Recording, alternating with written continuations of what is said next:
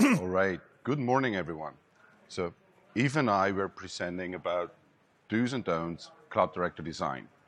That's the idea of the whole session. So, if we start with an introduction and then what to not miss with Cloud Director and design stuff, then a short wrap up. So, I start with myself. My name is Matthias, with the Com division for nearly 10 years. I'm a partner working mainly in the service provider space, focusing on Cloud Director, NSXT, and the whole automation piece around that solution. Yves? Yeah, my name is Yves Sandford, CEO and also partner in the Com division group. I primarily do, let's say, the overarching architecture, business advisory, product packaging, and things like that. So advisory services for service providers from that perspective, and so overlooking the designs from that perspective. Quick on how we work, shouldn't be a surprise, but I'm still surprised when I sometimes see other people work differently. So for us, every project starts off with the architecture piece. So even if we work with service providers who have already an existing infrastructure, we typically review that and start from there. Another big part, what we always see, and we will come back to that later on as we go through the design and other phases, is it's always important to talk about the education piece. So how do you get people up to speed, not necessarily on how to do the design themselves, but also how to operate and do day two operations, which is not often enough thought about. And finally, helping people with the operational piece, so especially service providers who get new into the game, where we just provide, let's say, hand-holding service for the first few days and weeks and months until they can operate everything themselves. So let's dig into the design, right? Yeah. The worst thing you can do with Cloud Director is not making a design.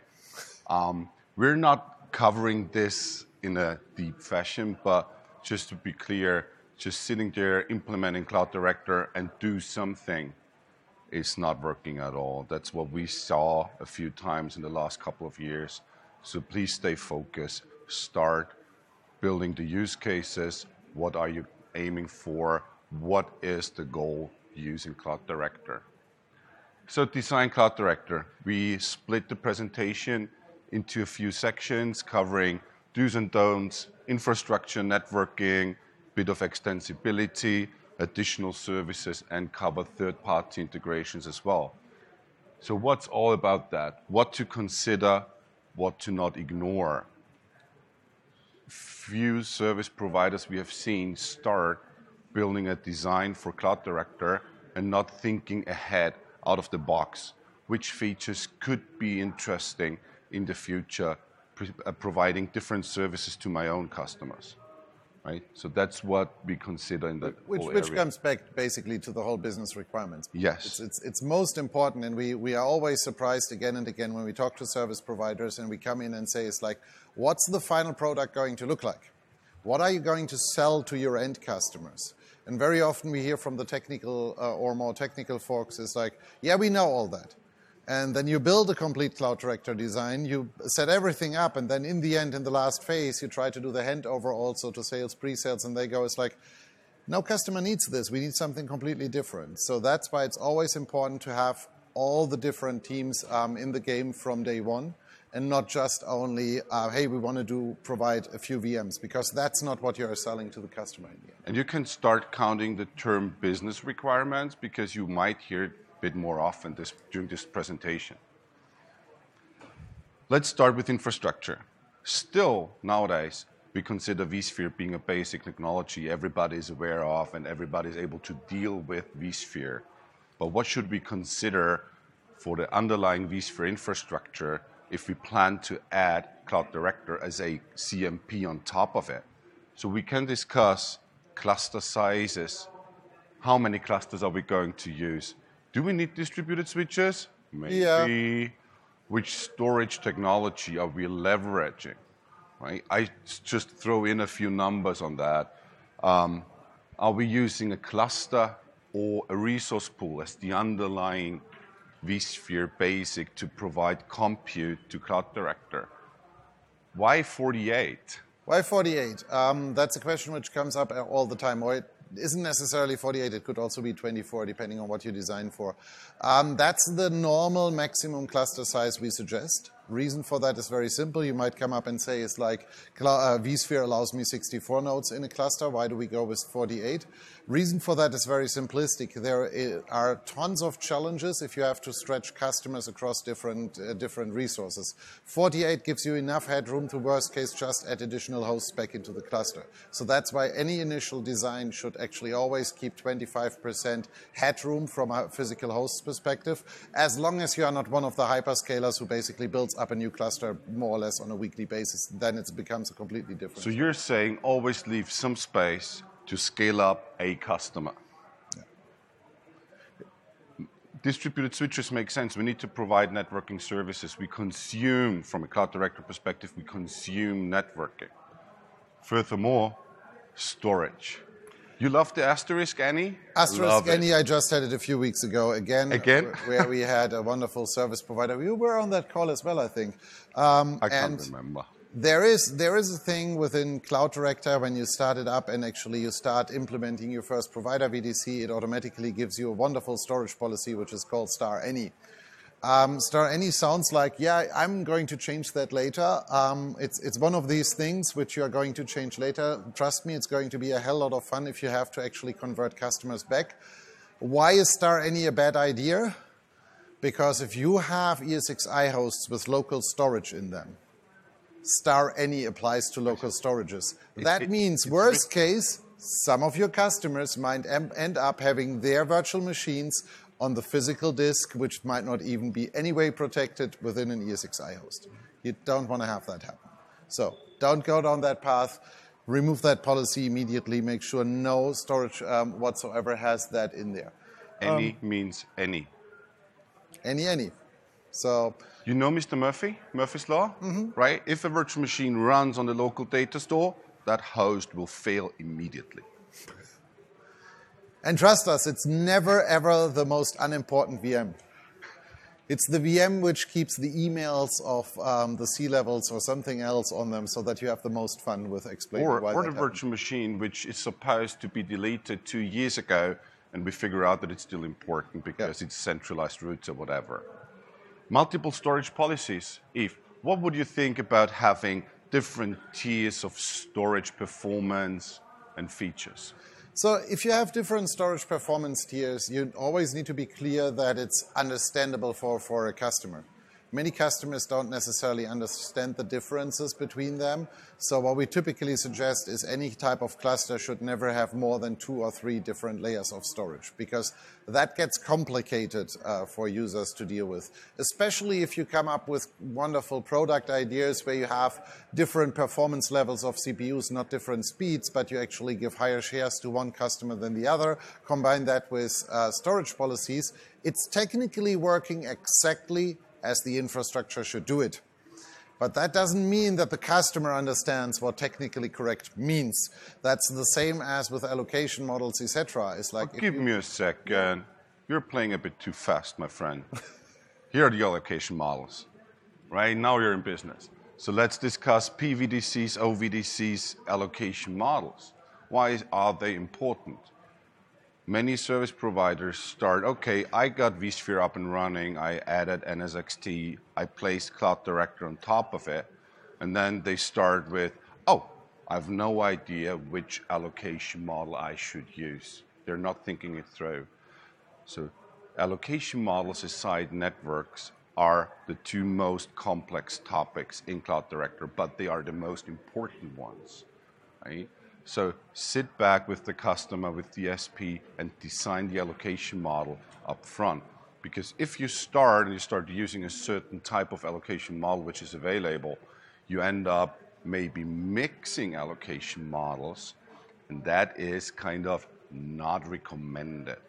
Oh, it works technically correct, but the challenge is, again, if you imagine, and those of you who have ever done performance tuning on vSphere, you just have a bunch of resource pools, and in some cases, resource settings are set on a per VM basis, sometimes on a per resource pool levels, sometimes on a combination. Again, it works as it is technically designed. So from a technical perspective, it's absolutely fine to have all 4 or 7 allocation models actually within the same physical vSphere cluster.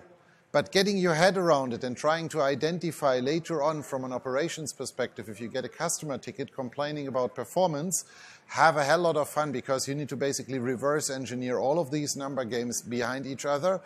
Trust me, from my experience, every service provider we have seen, and those were a few hundred over the years, who has started that way has actually moved back from that and actually created dedicated clusters for allocations model. And reality is, what we also see is most service providers in the end always get away with two allocations models. It's not necessarily the same allocation models for all of them, but in most cases, if you see in an environment more than 2, maybe 3 allocation models being used, then I would normally say something is wrong is with the product alignment. Multiple PVDCs, on the other hand, might make sense to provide different classes of compute or different ratios of vCPU to pCPU, right? I have a high-performance cluster, and I, as a service provider, guarantee a max ratio of 2 vCPUs per pCPU, for example. Then I have the cheaper solution, which is 6-to-1, for example. But again, allocation models works as designed, like star any. It does what it says. Another important, from my point of view, important topic are organization settings. Because if you create a new organization, it's a very simple form asking for a name and the full name and a description, which we all use, right? We all use description fields. So if you just create the organization, there are a few default settings which might not fit our needs, which are, for example, a max VAB runtime. You're talking about lease times. Lease times. The max lease time is 7 days, if I remember correctly, and that's the default setting.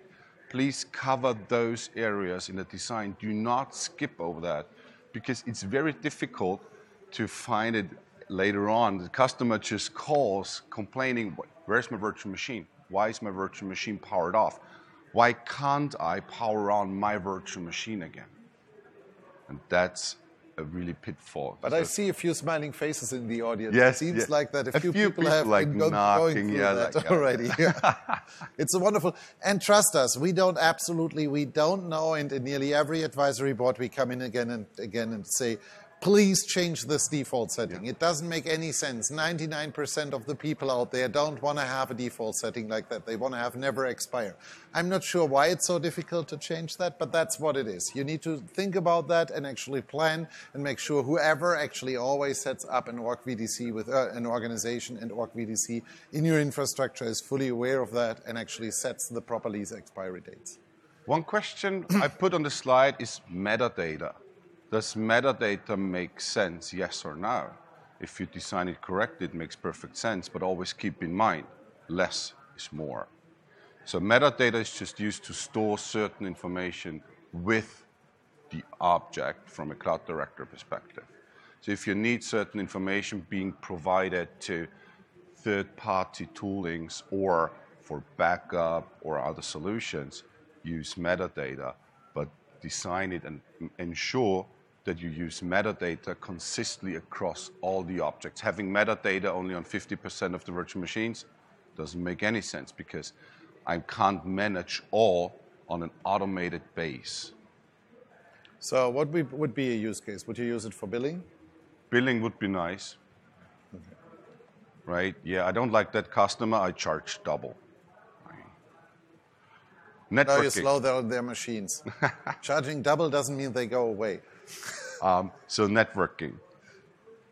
Networking is the second part aside allocation model, which needs a huge bunch of design, because we need to guide the service provider or the cloud director owner through the process which networks are going to be used for customers.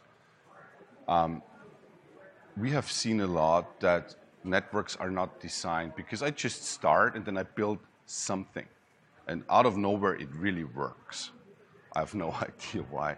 But you must also say that was much easier with NSXV. It's not more complex with T. Oh yeah, you need to think about tier 0, tier 1, and a lot of more things where you have a proper network design, where with NSXV you could very often just get away of just deploying VCD, throwing NSXV behind it, and just set up a network pool. There was more simplicity from that perspective. So for the networking stuff, we just need to consider all the different kinds of networks we have. We always have external ORC VDC VIEP networks and the different services we can use and provide. And on top of that, we consider, are we doing or using a service being provider managed or tenant managed? So in the beginning, many tenants tell you like, oh, yeah, I want to use IPsec VPN and NATing, but I manage that on myself, right? 2 weeks later, you have the first ticket, can you please help me? So in the design, have multiple approaches available for the customers of the service provider to offer like self-service or managed networking or managed networking services. But also think about, especially in the networking space, how you do backup and recovery for that piece. Because this is something which is very, very often completely overlooked. Because many people think about how do we protect our tenant virtual machines, but not how do we protect the network settings of that specific tenant. And you might think it's like, yeah, I can just roll back my VCD. But what if a customer actually has the wonderful experience and figures out 2 weeks later that this goes? Do you want to bump all customers back to the old settings from 2 weeks ago? You can't. So you need to come up with clever ideas on how you do backup and scenarios like that, or description, documentation, whatsoever, of any network settings. Otherwise, you might be quickly doomed. Or your customer might be doomed, but we all know, at least in a service provider world, how this works. Customer is never the problem. It's always the service provider who screwed everything up. Furthermore, speaking networking and the features, especially NSXT provides, always keep in mind we have two separate roles over here and cover that in design. We have the NSXT space and the NSXT plus Cloud Director space, because the Cloud Director UI is not allowing all features to being used. So some services like, you might have heard distributed IDS IPS, really awesome feature. It can only be provided as a managed service because you can't, speaking as of today, having that service being managed via Cloud Director. Always keep that in mind. Within the design, I have networking services which can be either tenant managed or SP or provider managed, and I offer additional, let's call it advanced networking services, which are only consumable as a managed service by the provider himself. Placements. NSXT, as Yves already mentioned, is different. We need to consider placing T0 gateways, T1 gateways, and how to connect them, and which feature is supposed to run on which tier. Placement. The gateways run on edge transport nodes, so we are all aware of that fact. You can place edge transport nodes all across the infrastructure. You always need to consider which network is available where. So short example, because you can split T1s and T0s. I had the use case that some very special DMZ networks are just physically available on one very specific cluster. So we had to place the T0s over there, and because of the air gap, we had to place the T1s on the workload cluster. But you need to consider that. Ask, where are networks? Do you have an MPLS infrastructure which needs to be attached to the physical network or any other types of services provided? You also need to decide whether you are going dedicated or shared. Exactly. Dedicated edge clusters. Shared,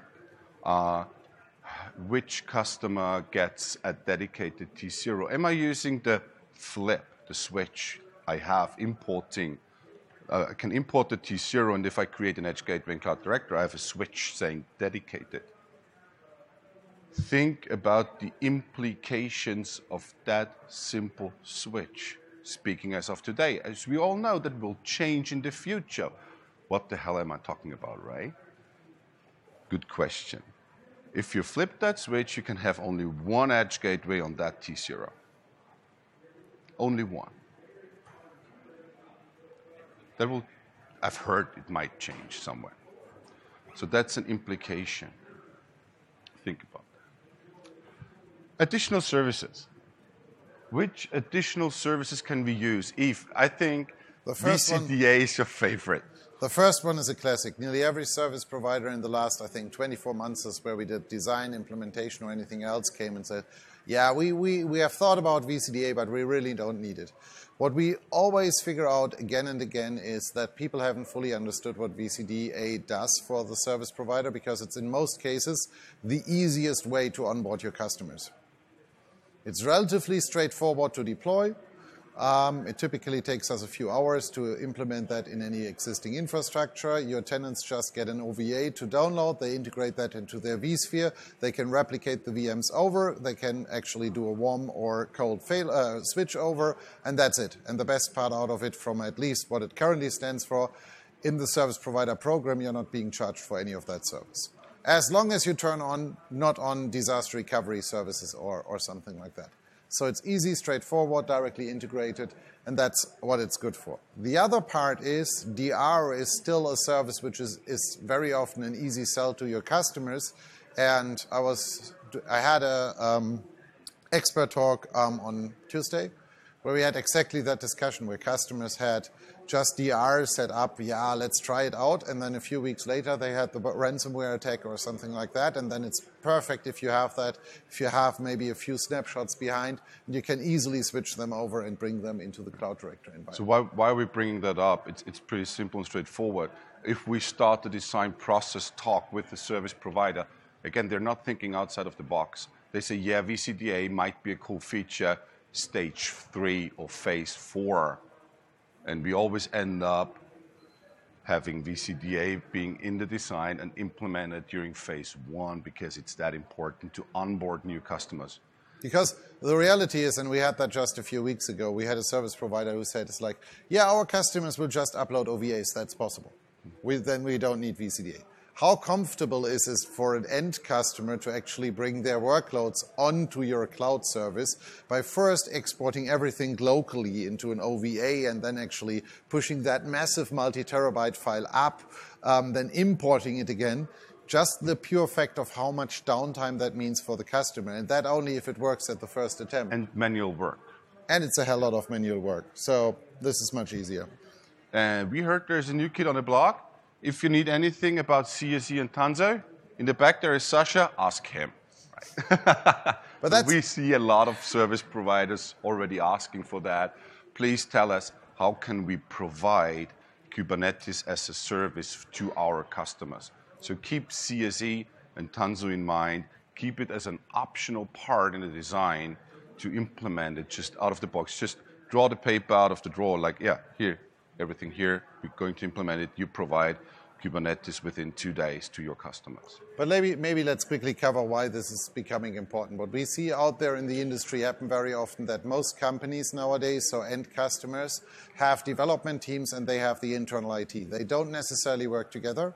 And that is actually the first challenge. So very often the developers get away in the beginning with just actually charging a corporate card, putting everything on Google, AWS, or wherever they want. Or we had one case where they even had assembled more IT in notebooks and desktop computers than anyone else in the company. And then at one point in time, someone figures that out and tells them, it's like, go talk to the IT team and actually ask them to get you the infrastructure provider. IT team calls up the service provider. If then as a service provider, you don't have a very good story to tell for these developers and convince them on how to quickly get up and running by maybe even saying, it's like, hey, we provide you just with a test drive Kubernetes cluster so that you can play around with and see if this fulfills your requirement. Then you have the problem, because then the developer has the perfect scenario and excuse for going back in his corner and telling his bosses, like, look, they have absolutely no clue what we talk about. We need to continue on this side. He will swipe the credit card again, and especially from a service provider perspective, that makes you more and more a legacy resource for that customer. So that's why setup is not necessarily complete to get CSE and Tanzu, at least from a basic perspective, up and running.